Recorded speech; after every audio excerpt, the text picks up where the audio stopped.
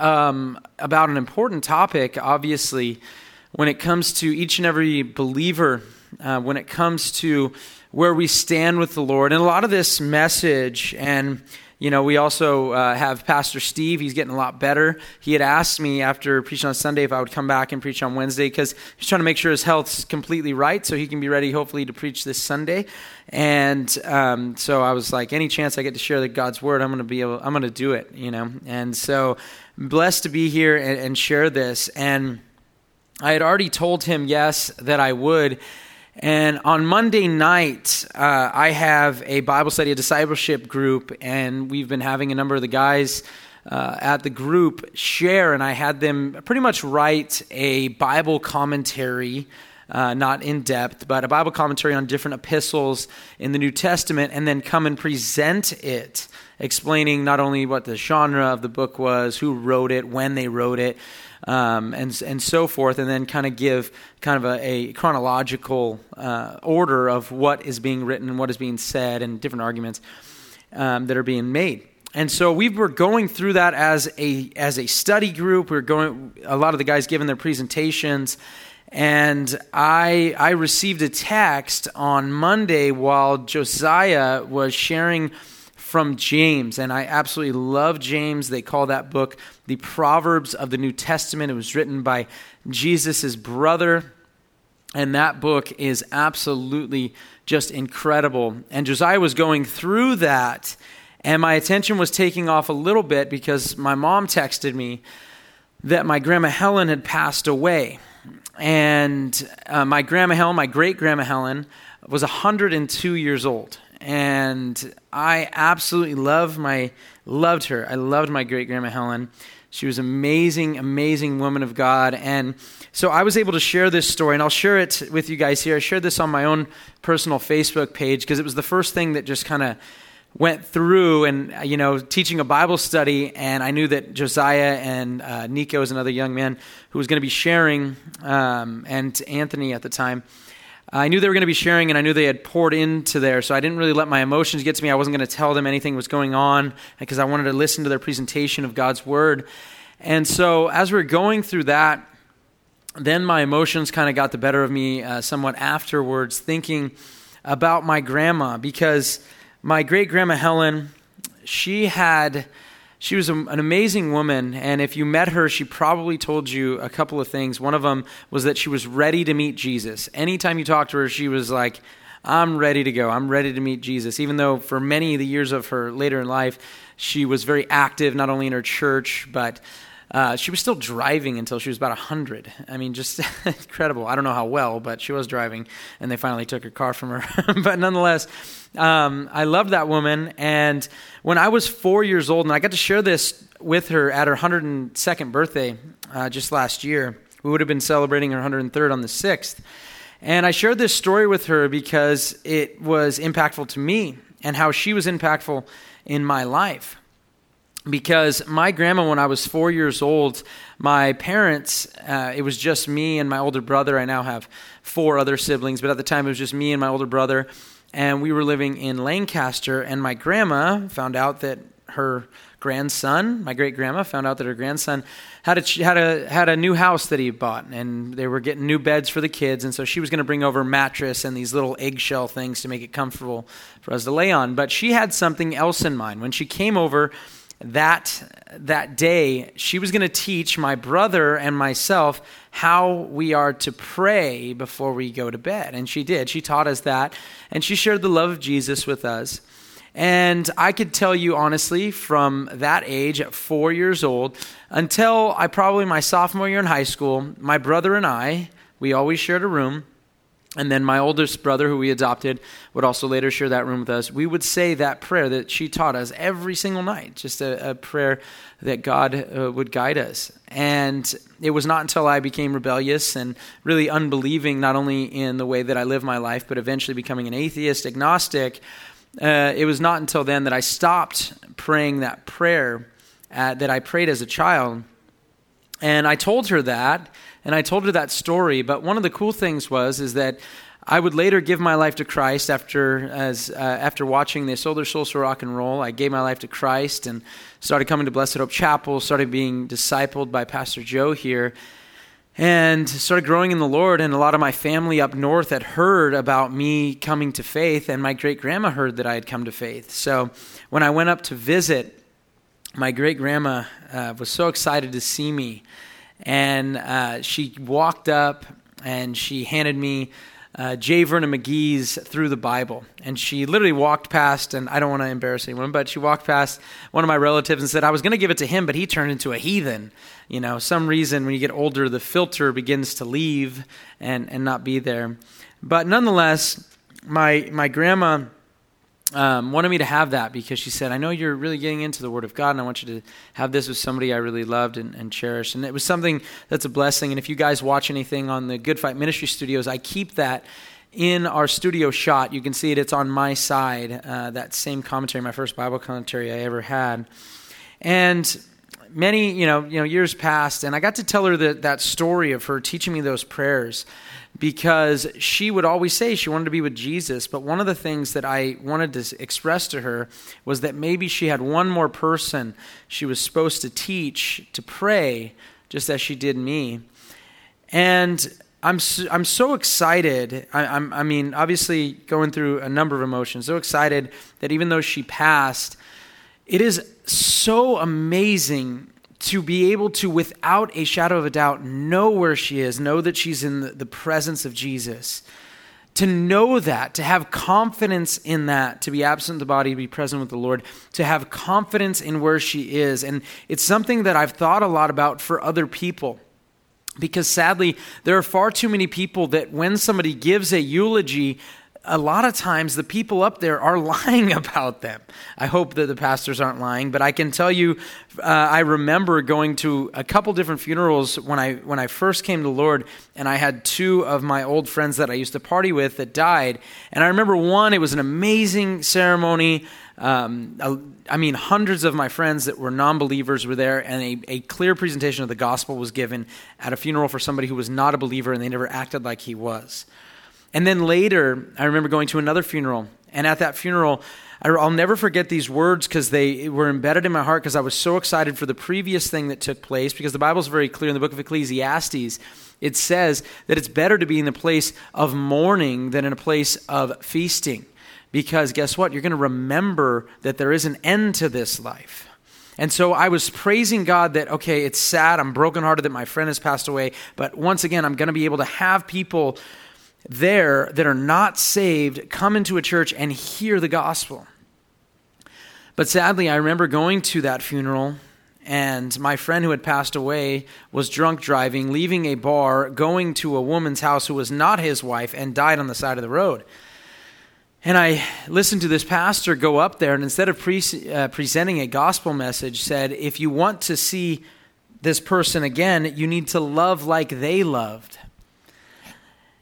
And it broke my heart. I said, you need to love like Jesus loved. You need to actually follow Jesus and know Jesus. That's no gospel message. You just help these people solidify their own wickedness. We don't get graded on a curve. We get graded on a cross, and each and every one of us have failed.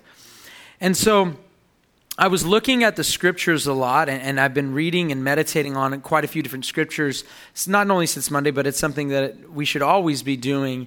And there were a number of texts that just kind of were coming at me that I was reading, and they were just embedded on my heart this week.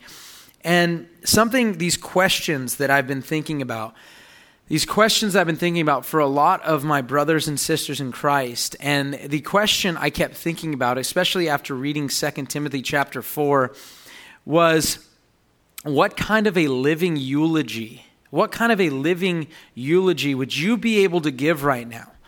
You know, there is something to testing our faith. That's something that Paul said in 2 Corinthians chapter 13, that we need to test ourselves, examine ourselves to see if we are really in the faith. There is something to looking at yourself and making assessments saying, Lord, how can I better serve you? How can I be more fruitful? I don't want to be like the branch that gets cut off in John chapter 15. I don't want to be the branch that's cut off in Romans chapter 11 because of unbelief. I want to make sure that I'm following you, and if I'm here today and I'm alive and I have breath in my lungs and I recognize that you hold my breath that is in my lungs, you hold my life, and you are the only reason I'm alive, I should be able to make an assessment and say, God, what sort of life am I living? And what sort of living eulogy could I write? Because in the scriptures, both Paul and Peter give us a living eulogy. Both Paul and Peter talk about them being ready to die. And I was thinking about this quite often because the fact is that when it comes to passing away, 1 Thessalonians chapter 4, verses 13 through 14 says this, But we do not want you to be uninformed, brethren, about those who are asleep, those who have already passed away, so that you will not grieve as do the rest who have no hope. For if we believe that Jesus died and rose again, even so God will bring with him those who have fallen asleep in Jesus. And now that is a text that is a clear text concerning the rapture, and I absolutely love that text, especially if you're post-trib. You can actually understand what that text is in context, but that's not the part that I want to focus on tonight. That idea of understanding that we do grieve. We do recognize that, guess what? There is sadness. Even Paul talked about it when he said that we are sorrowful yet always rejoicing. There are times of sadness as a believer when you lose someone, but I don't want to grieve like the world does. And if you are writing a eulogy for your own life, I don't want you to have to grieve while writing it. I don't want you to be able to be looking at your life right now and say, what would I write? What would I write today? I want to have confidence in every single person that passes. I want to have that confidence, and that confidence comes from knowing that they know Jesus. And it's something that should be embedded in our heart, an understanding that we have Christ who is our hope. As Paul says in 1 Timothy chapter 1 in his greeting, Christ who is our hope. We have a fixed hope that doesn't move. When Joe was going through the health stuff recently, and I thought there was a chance that he might pass away, it wasn't that I was like, oh no, where's he going to go if he passes? For me, I was so just thinking about, praise God that he gives us assurance, and I understand what would happen if he did pass. That in the worst case scenario for me, as somebody who's being discipled by him as my pastor, the worst case scenario is that he goes into the presence of Jesus. That's the worst case scenario right now. But guess what? I know that I would be sad because I wouldn't be able to be discipled by him anymore. And I've been growing from him and learning from him for all these years, my entire walk with Christ. So yes, I would have been sorrowful, but yet rejoicing because of that fixed hope, because I do not grieve as someone who has no hope. And I talked to my father yesterday, and I expressed something to him about somebody, and I said, hey, you need to go and express this truth to them. We don't want to be sitting at your funeral just hoping. The Bible says love hopes all things. We don't want to be sitting at this person's funeral wondering, please, that they repent before they died, please. I don't want to be sitting there wondering that. It's one of the worst situations ever, and I've been in that exact position with one of my best friends who passed away. Wondering, wow, Lord, did they repent? I don't want to be put in those positions. And we as brothers and sisters in Christ are given a couple of different things. We're told very clearly in the scriptures, in Hebrews chapter 3, specifically in verses 12 through 14, when it says part of our job as brothers in Christ is to make sure that we look and see and recognize if someone has a sinful, unbelieving heart that is falling away from the living God. That we do something about it when we see that. So when I think of a living eulogy that you could write right now, if I have somebody in my life right now that I would not, or I would know it's probably not looking too hot, there's no assurance right now for them, what am I doing to make sure that they don't go on past this world and I have no assurance that they are actually with Jesus? How can I do something to fix that? Let's say this, if you are someone right now that knows Jesus, who would you, if you knew that you were going to die, you knew that you were going to pass, you knew that this was the end, who would you write your living eulogy to, and what would you say to them? How would you beg them to come to Christ, to be reconciled to God? What would you say to them? Please, this is true. The gospel is true. Jesus really died. Jesus really rose from the dead. Who would you say it to? And maybe if you're sitting there right now, you're thinking about somebody, say it to them now before it's too late. Say it to them right now. Don't just talk about your life and what Jesus has done for you, but tell them what Jesus has done for them. Tell them about what Jesus did on that cross when he died that horrible death and said those words, tetelestai, paid in full. My Jesus is so good, and I can have that fixed and full hope in him because he is my hope. And if you had this eulogy to write, what would you write down? What could you write down of yourself, of your own walk right now? And this is not only to bring conviction, but also a recognition that guess what? If you haven't been walking with Christ, why is today not the day that you turn? If you haven't been actually looking at the Great Commission and fulfilling it, why isn't today the day that you would go out and do it? If you have been looking at pornography, if you have been cheating on your wife, if you've been doing horrible things, you've been getting drunk on the weekends, maybe you're having a little too much. If you have bitterness wrapped up in your heart, why not today be the time where you say, I'm going to get rid of it right now? Let the Holy Spirit work in a radical way in your life. Go back to God's Word. Let the Holy Spirit sanctify you. And say, I'm going to change so that guess what? I'm telling you right now, 144,000 people die every day, COVID or non-COVID. About 144,000, somewhere around in that ballpark. Most of them thought they had time tomorrow to do something. Many of them thought, yeah, tomorrow I'll fix that, I'll do that. You have no idea when your day, that fixed day ends. You have no idea when that happens. This is why the psalmist said, teach me to number my way and to number my days. It's a recognition. It's a realization that we have one shot at this. We get one chance here on this earth to impact people.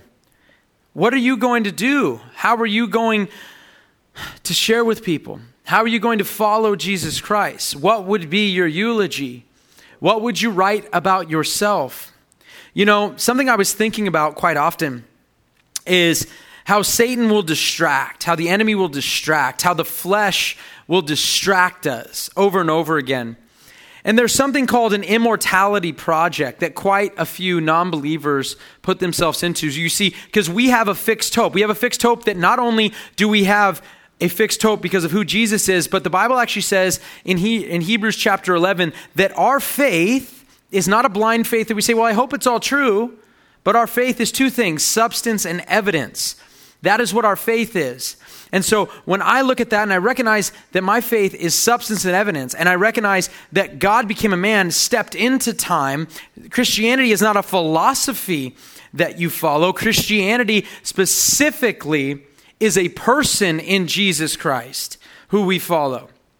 And when I see that my faith is substance and evidence, when I see and recognize that in 1 Corinthians chapter 15, when made mention of the resurrection, when made mention not only of the resurrection that Jesus Christ did in front of over 500 different people, I also see right after that, when making the case for the resurrection that is to come, the one where we will all be resurrected, the just and the unjust alike, and they will then be judged, I see that Paul puts specifically a time and space where God became a man and died a death on a cross and rose again on the third day. And he said, if this resurrection did not happen, our faith, my preaching, it's all in vain. He put all the weight of his case on an event that actually took place. Not on a philosophy, but on an event that actually took place, the death of Jesus. And so we have quite clearly faith that is accompanied with substance and evidence. So often people go into these immortality projects where they try to figure out ways to extend their lifetime, whether that be here on earth or the hereafter. And so what happens and what takes place is idolatry. And so this can happen in a number of ways. In fact, rich people right now in Silicon Valley are spending millions of dollars in things like cryogenics and other avenues in order to make eternity on this earth right now, that hopefully if they cryogenically freeze their bodies, then one day they will be able to live forever. That's their eternality. That's them attempting their immortality. And guess what? It's not going to work.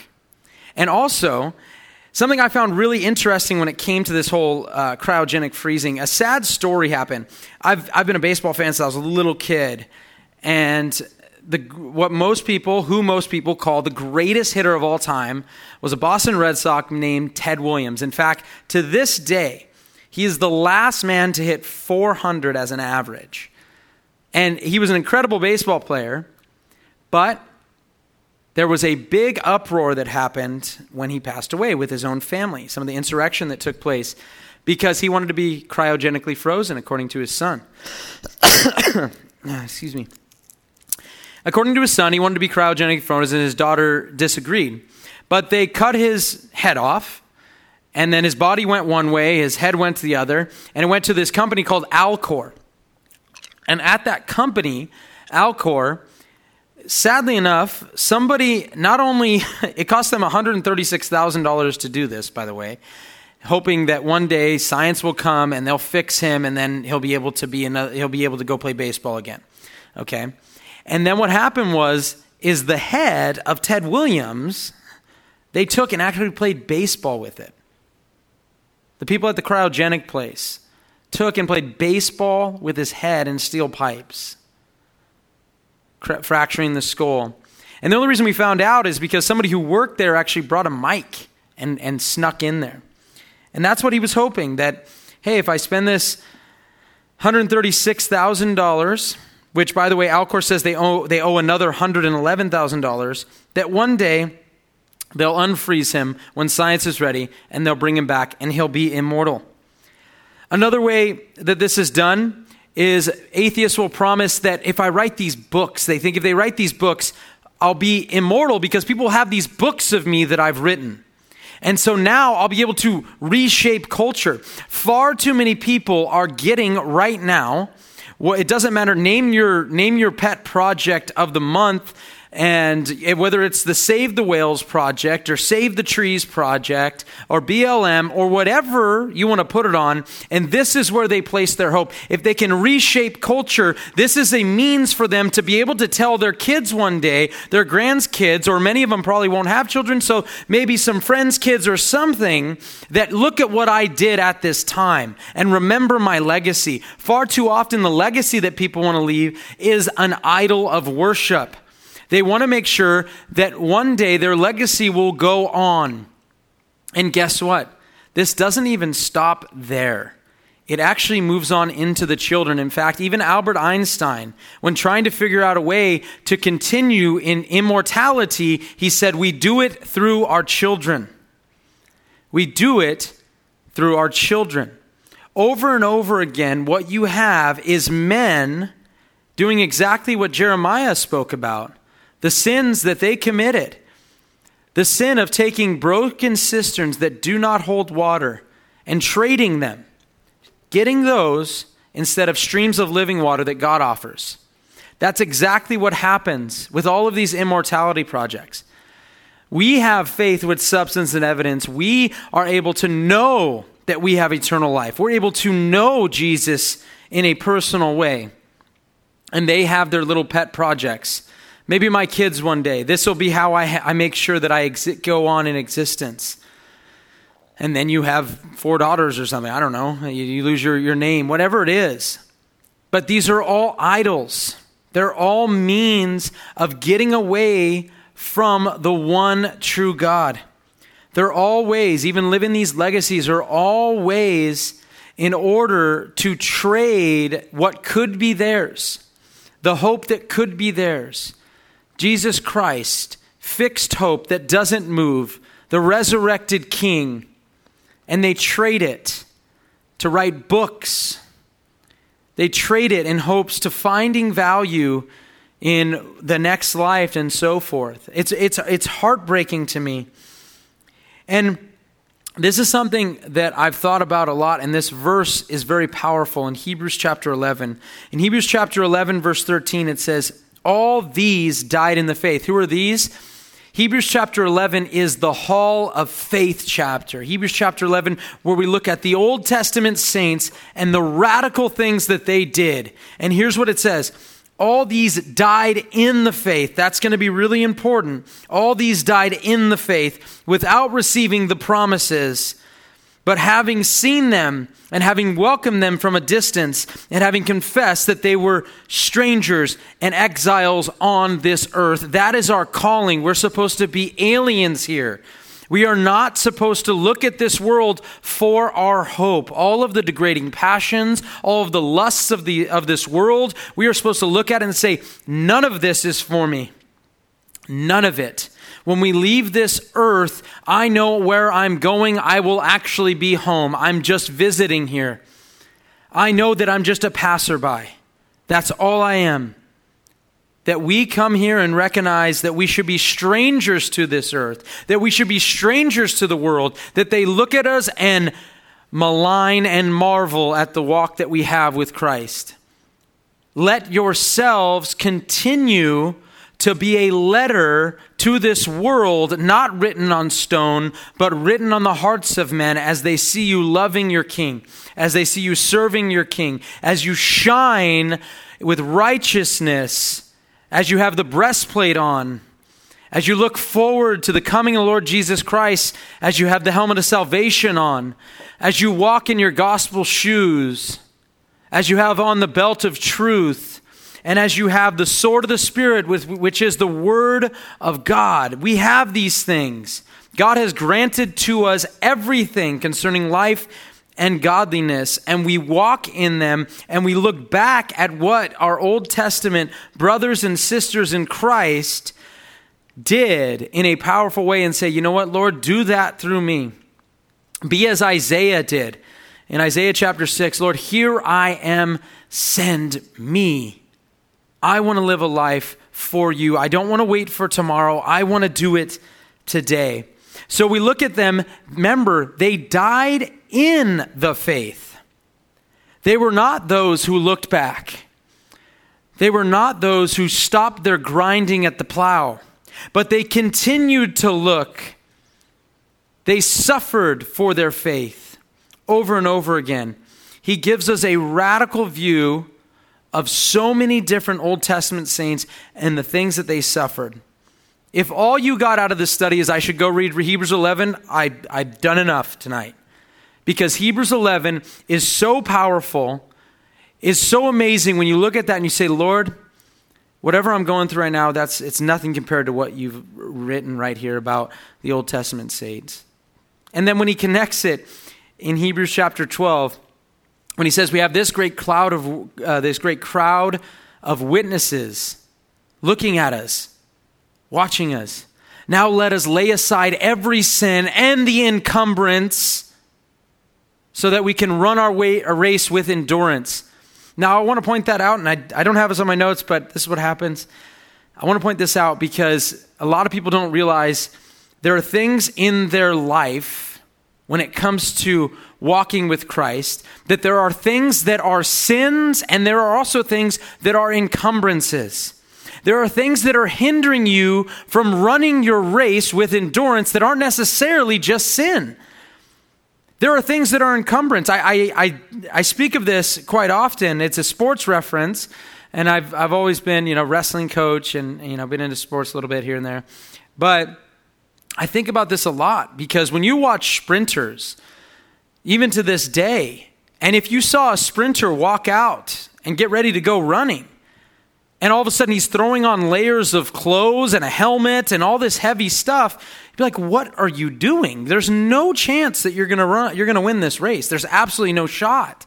What are you doing? Maybe Usain Bolt when he was at his height of his achievements there. But what are you doing putting on all this extra weight to go run? You look ridiculous. You're never going to win. But then nowadays, you look at them, they almost look naked out there, but they have like no weight. Grab a running shoe. It is the lightest thing ever for those sprinters. And the whole reason is so that they can run their race as fast as they possibly can, not being held back and held down by anything. Not just the sin. The sin is one thing. You need to repent and turn from it. But those encumbrances, those things in your life that are hindering you from following Christ and loving him with all your heart, soul, mind, and strength, what is it? Point it out and say, why do I need this? How is this helping me in my walk with Christ? I need to get rid of it. How can I write a living eulogy that absolutely brings glory to the Lord? How can I do it if I'm letting these things drag me down? There is nothing more important, and C.T. Studd is my favorite poet and missionary of all time. I've probably read 5-6 biographies on C.T. Studd. He was a famous cricket player. They still to this day play the Ashes, which is Australia versus England. And no, I have no idea how the scoring works in cricket. Those numbers are way too high for me to calculate. I don't get it. But in cricket, they still have a poem on what's called the urn. And the urn, they've been doing this well over 100 years now. And the urn has a poem on it which contains C.T. Studd and his brother's name on it, still to this day, over 100 years later.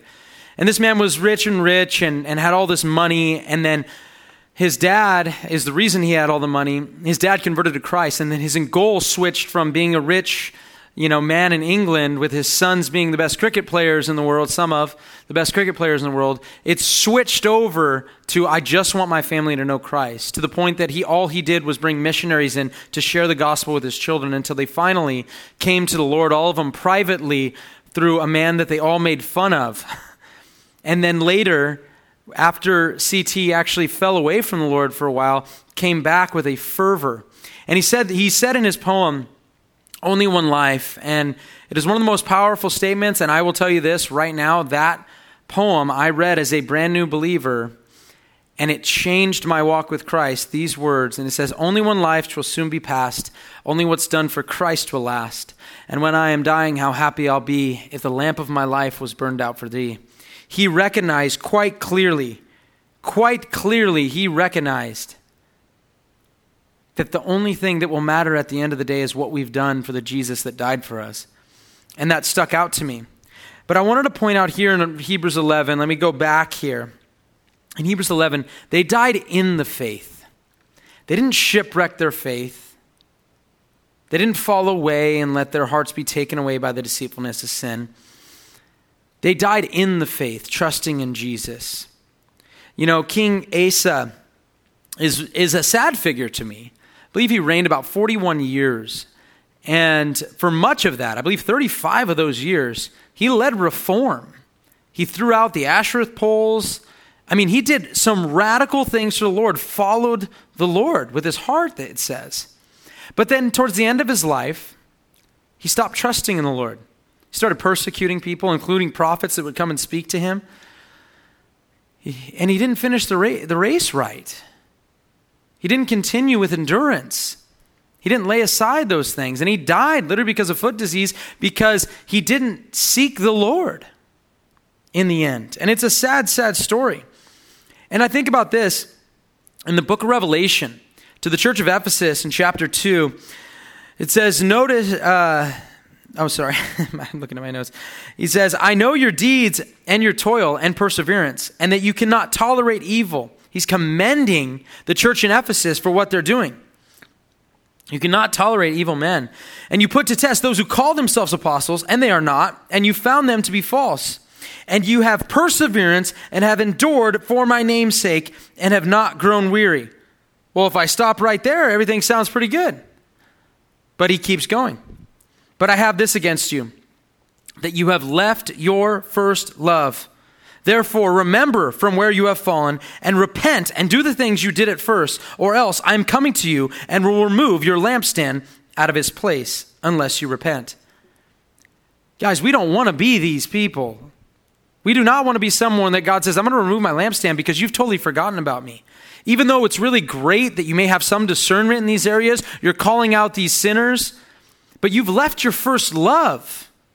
You know, I remember talking with someone, once again, when I was a new believer, but I remember talking with someone about convictions. And it was specifically about music. And this is before I ever heard who Bethel was or Elevation Worship or Hillsong, really. I didn't really know much about any of them or especially their doctrine at the time. But, you know, I just noticed, and Elevation wasn't really big at the time anyways, but I just noticed, and I said this to the person I was talking with, I said, you know, I just have a real tough time listening to this music where I can't tell if the dude's talking about his girlfriend or Jesus. It just makes me uncomfortable. And so I try to listen to music that when I'm listening to it, I know I am deep and I'm enveloped in worship. That's what I care about. That's all I want to listen to. And those were the conviction that I held. And I remember hearing those famous words, oh, I used to be like that. But now I realize God can speak to me through secular music. And I'm like, well, God can speak through a donkey, but I'm not asking Eeyore for advice, okay? I'm gonna go and make sure if what I'm doing is following the Lord. I'm going to go and make sure what I'm doing is glorifying to Him. I don't want to listen to the songs of fools, as Ecclesiastes says. I want to listen to things that glorify the Lord. That's what I care about. And I've talked to people. I remember opening up my Bible on an airplane, and someone's like, oh, I read that once. I'm like, you read that once? Why'd you stop? Why'd you stop? I remember when I did these things for the Lord. Well, why aren't you continuing in them? What is stopping you from being more and more sanctified? It's you not digging in the Word. I'll tell you that right now. What we should say is, Lord, I want the end of my life to be more on fire than the beginning. We should not come to a place in our walk with Christ where we go, well, I remember when I used to be on fire for the Lord. I remember when I used to follow Him. I remember when I used to read the Word. I remember when I was so excited to share the gospel. Well, we'll do something now. Don't wait. Do it today. Go text someone. I don't care if it's late. Tell someone you need Jesus.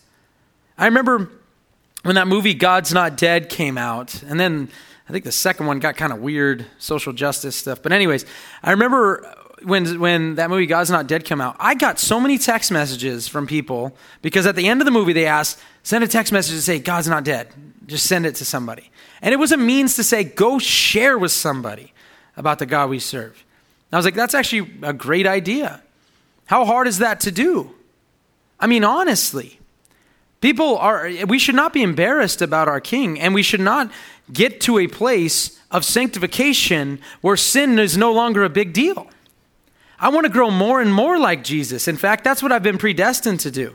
And I want the end of my life to be a time where I brag about Jesus. Not me. I was weak. I was a wicked person that Jesus saved. But I want to make sure that from this day forward, from the day I came to the Lord, that I'm growing in knowing my King, that I become more and more like Jesus, not less and less. God's will for your life is what? If you have a problem, go look in 1 Thessalonians. It's your sanctification. That's God's will for your life. And we want to be able to write a eulogy a proper eulogy. I plan on going through some of the Old Testament guys, and I'll do it as quick as I possibly can because I want to get to the eulogy of Paul that he gave, a living eulogy that he gave, and I want to get to that. But I wanted to point this out. Hebrews chapter 11:22 says, by faith Joseph, when he was dying, made mention of the exodus of the sons of Israel and gave orders concerning his bones. And if you went back to there in Genesis chapter 50, you'll see that Joseph, it's pretty incredible. His brothers were worried about what was going to happen. And he's like, oh no, now he's going to be mad, their dad has died and maybe he's not going to deal with us. He's like, no, you meant for evil, God meant good. And it's really awesome. And he said this, these are his last words. He said, Joseph said to his brothers, I'm about to die, but God will surely take care of you and bring you up from this land to the land which he promised on an oath to Abraham, to Isaac, and to Jacob. Then Joseph made the sons of Israel swear, saying, God will surely take care of you, and you shall carry my bones up from here. So Joseph died at the age of 110 years. And guys, these are his last words. Moses dies. Deuteronomy chapter 34 tells us that the Lord came to him on his deathbed and told him that his descendants would go into the promised land, even though he was only able to see it. And then Joshua, it says, now Joshua in verse 34, chapter 34, verse 9, now Joshua the son of Nun was filled with the spirit of wisdom, for Moses had laid his hands on him, and the sons of Israel listened to him and did as the Lord had commanded Moses. Moses commissioned Joshua at his death. Joshua tells us, not only in verse 1-7, I don't get to get into as deep as I wanted to here.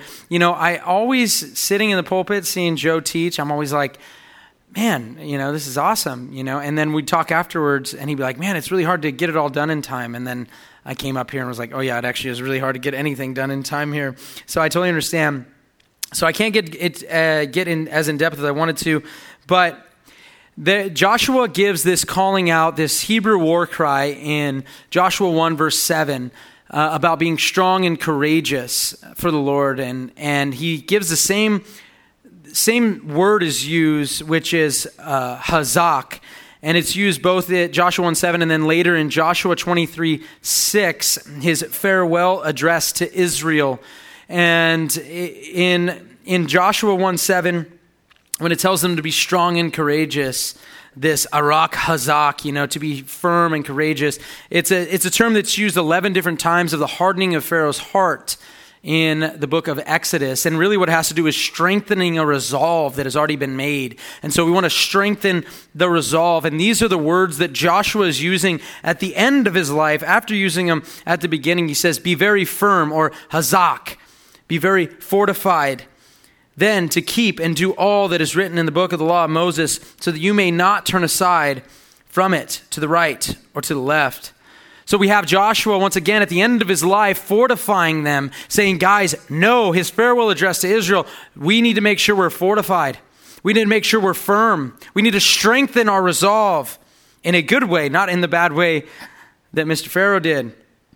But here is the solemn charge that I've been wanting to get to and finally getting to. This is the solemn charge that Paul gives at the end of his life. The last letter that we have that Paul wrote, we have in 2 Timothy chapter 4, starting at verse 1.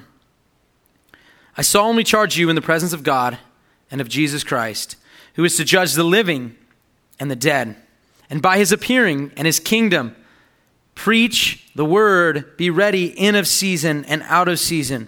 Reprove, rebuke, exhort, and great patience and instruction, for the time will come when they will not endure sound doctrine, but wanting to have their ears tickled, they will accumulate to themselves teachers in accordance to their own desires, and will turn away their ears from the truth, and will turn aside to myths.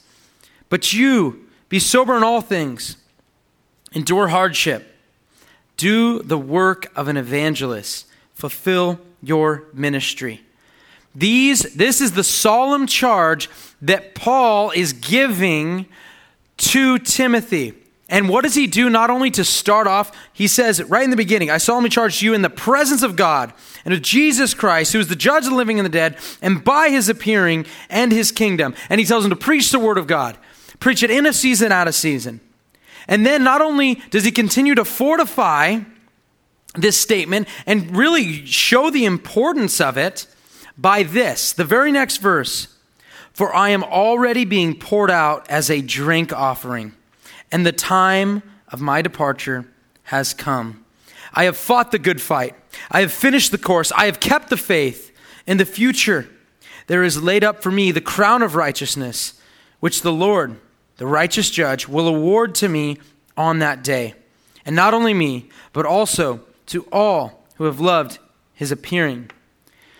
When Paul was giving his living eulogy, while he was still alive, knowing that death was imminent, he was about to be poured out as a drink offering, he was solemnly charging Timothy.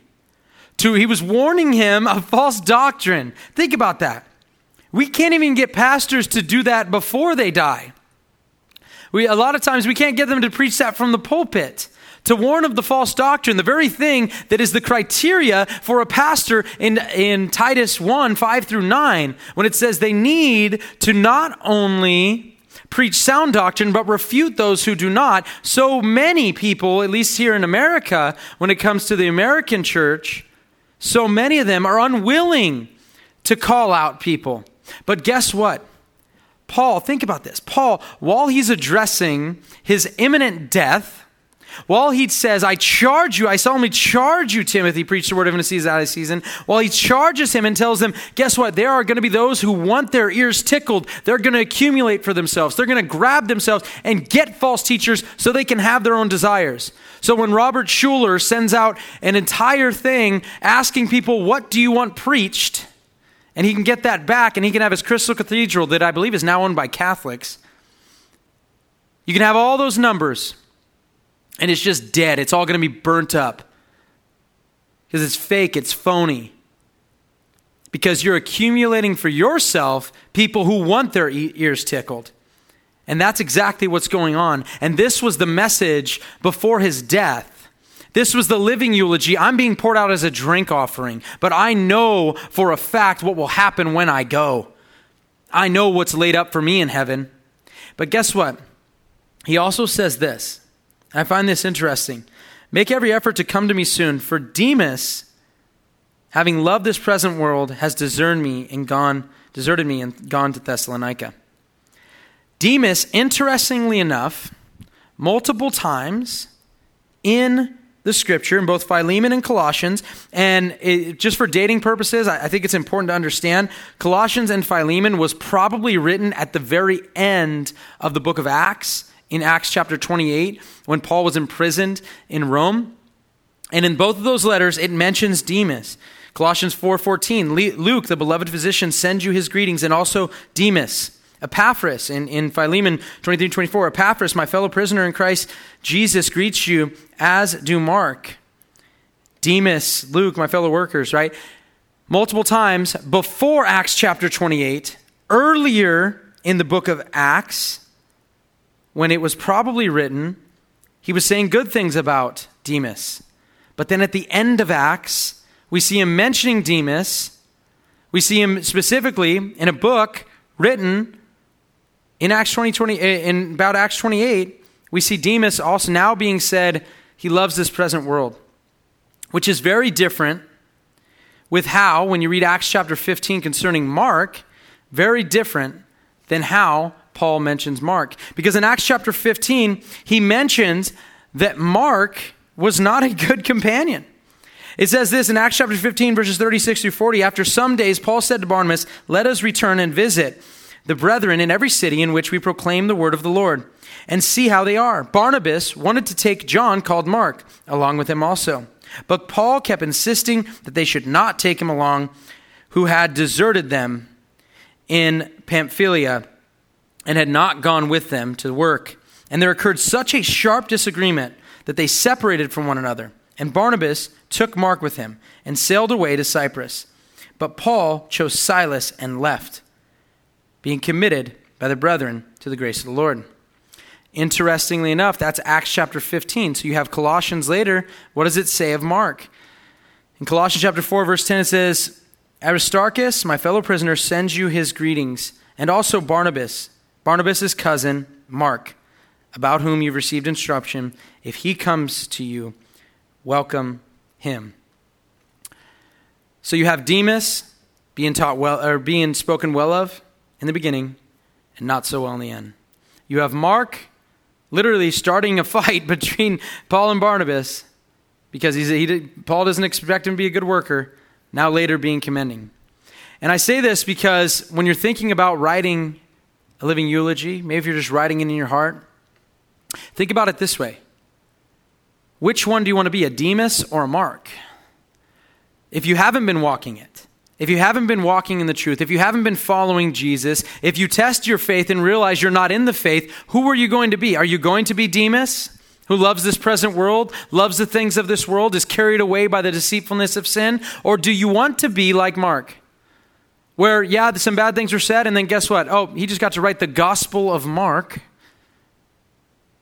He got to be commended by the same person who was fighting to say, I don't want this guy around me. I don't trust him on journeys. Who are we going to be? What would your living eulogy be? What would be the things that you would say to someone that you want right now? If you thought in your heart, there's someone right now that doesn't know the Lord, what would you say to them? There's someone right now, and imagine we don't all get blessed with a deathbed. We don't all get blessed to know when our time is over. What would you say to someone? Someone you have in your heart to say, I don't want you to die without knowing exactly where you're going to be. I don't want you to pass away. And I don't want, if there's someone who's been faking the funk, God knows if you've been faking it. If you don't really love him, God knows it. You can maybe you put on a good sheen. Maybe you're covering it up pretty well. But God knows it. God knows if you're faking it. Repent and turn to him. Repent and be someone who can be trusted of. Be someone that, hey, maybe you did mess up for a while. Maybe you weren't following the Lord. But now turn. There's no reason to wait and say, you know what, I'll clean this up later. I'll clean this up and I'll go later. I'll fix that later. You don't know if you have that. Over 144,000 people die every day, many of which think they have till tomorrow. You may not. Or the person that you love and would love them to know the gospel, would love them to know Jesus Christ, that person may not either. That person may not have tomorrow either. I can tell you that every one of my young friends that passed away, there was one thing I just wished. There's one thing I wanted right after I found out they passed away. I wish I had one more chance to share the gospel. Well, you have it right now. You have it right now with your neighbor. You have it right now with your cousin. You have it right now with your brother or sister if they don't know the Lord. And if you don't know the Lord, you have it right now. You have that chance. Don't be that person that somebody has to go and tell these stories about when it was great when you were following the Lord because you stopped doing it at the end of your life. It was awesome. All those stories were great when you were younger and following the Lord. But now you don't. Be that person that, even though Paul couldn't trust Mark, he did in the end. Because he proved himself. Be someone who proves yourself to be a workman. It proves yourself rightly dividing the word of truth. Be someone who turns from those things, trusts in the Lord, and follows him with all your heart, soul, mind, and strength, and loves him therein. I want to pray, and thank you guys for coming on a Wednesday night and sharing with me.